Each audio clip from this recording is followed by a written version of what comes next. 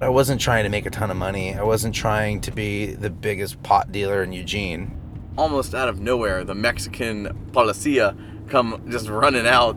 So I basically just booked it. I left the scene. I mean, we really could have died. Why'd you do it? I feel like every time we get drunk, we do crazy stuff. Is this being reported to the police? No. Okay. No, I do not report to the police. This is Driving with Strangers. I'm Sam Harnett. For this episode, I ask my rideshare passengers about breaking the law. We hear how a business guy learned his trade dealing drugs. There's an online prank that goes wrong, and an innovator tells us how he incurred the ire of the Indian government. But first, a story from our youngest offender. So when I was a little kid, I thought that when you went past the checkout at the store, everything after checkout was free in the store, right? Because it's a checkpoint. When I was a little kid, I put a bunch of candy or something after the checkout in my pocket, and I got out of the car, and my mom's like, "Where'd you get that?" So I don't know. It was after the register. Yeah, it was post-checkout. Just like, oh my God, my 4-year-old's a thief. That's not bad logic for a 4-year-old. Anyway, when it comes to many lines drawn in this world, the logic is pretty arbitrary, as is the punishment for crossing them. What was the law that you broke? Oh, well, I crossed illegal the border to come to United States. Were you scared? Yeah, absolutely. You are scared, to get caught.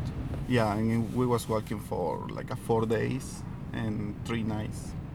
He walked across a desert between Arizona and Mexico. He was in a pretty big group, and they were being led across the desert by a smuggler. This kind of life-changing trip seems like it would require lots of mental preparation and planning. But he did it on a whim.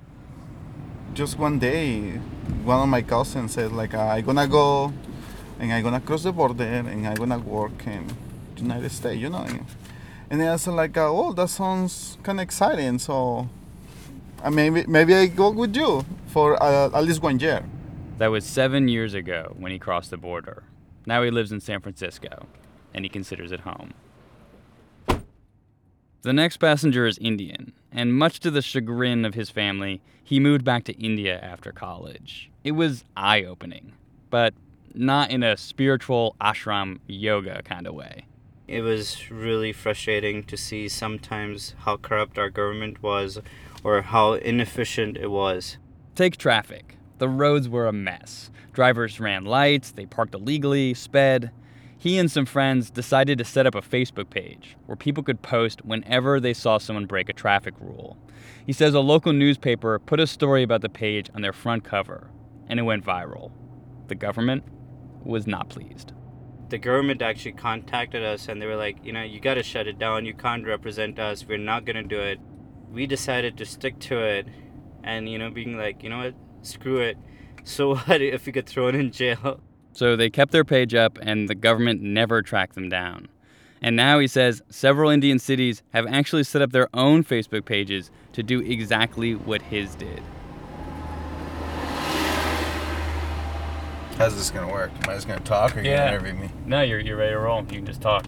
Okay, this guy's gonna make a confession. He broke the law in college. I know, big deal, right? Well, he did it repeatedly. He was the pot dealer for his fraternity in Oregon, and he loved it. Selling weed was by far the best job I've ever had. I was an entrepreneur, set my own hours. He took the business seriously. The first step was to better understand his product. So he tried to become a connoisseur, identifying things like how good does it smell? How good does it taste? Most importantly, how much money can you charge for it? The next lesson was in branding. He had started noticing other dealers had fancy names for their weed, like Blu-ray Kush and AK-47. So he and his partner decided to start inventing their own. One of the best names we ever came up with was The Beta. I was really proud of The Beta. I thought it was a really good name. And it stuck. Man, people were talking about The Beta for 6 fucking months. They went apeshit about The Beta. And it was no different from any other weed strains I've been giving anyone else. So, early lesson on being an entrepreneur, balancing my books, balancing supply and demand. It was a real hands-on education, and it prepared him for what he does now. Yeah, I'm in sales now, so yeah, I learned a lot about sales from selling weed to my friends. This final passenger broke the law online. He was a mischievous 12-year-old. His parents had sent him away to a private middle school. There, he taught himself some computer programming, and he figured out how to send an email from someone else's account.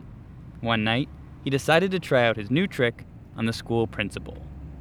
So I sent an email from the superintendent of my school district in 7th grade to the principal of my school saying a kid had placed a bomb on campus. A bomb. He really didn't think that one through. Honestly, at the time, I don't think I really expected it to work. It worked, and I was like, oh, shit, like, we don't have class today. Let's go watch Fast and Furious 2. That night, it started to dawn on him. This was serious. It could get really bad.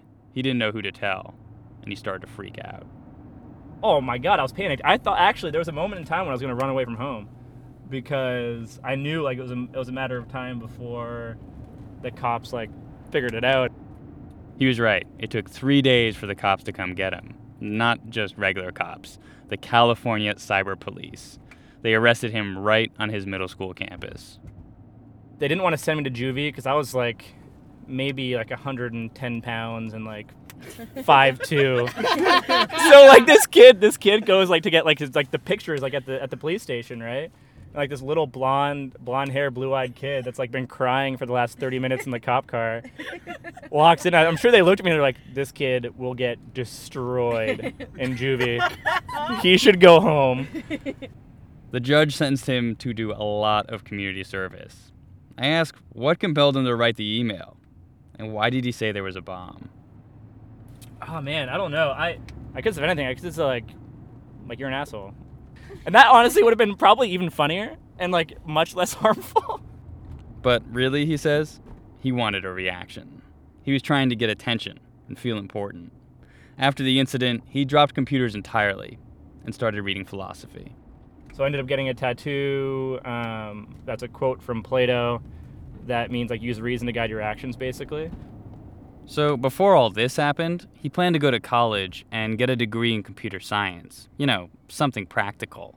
Instead, he studied the classics, Greek and Latin.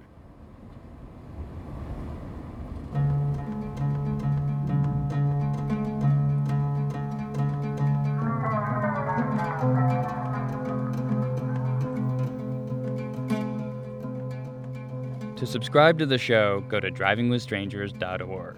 To hear us on the radio, tell your local station we're available on PRX.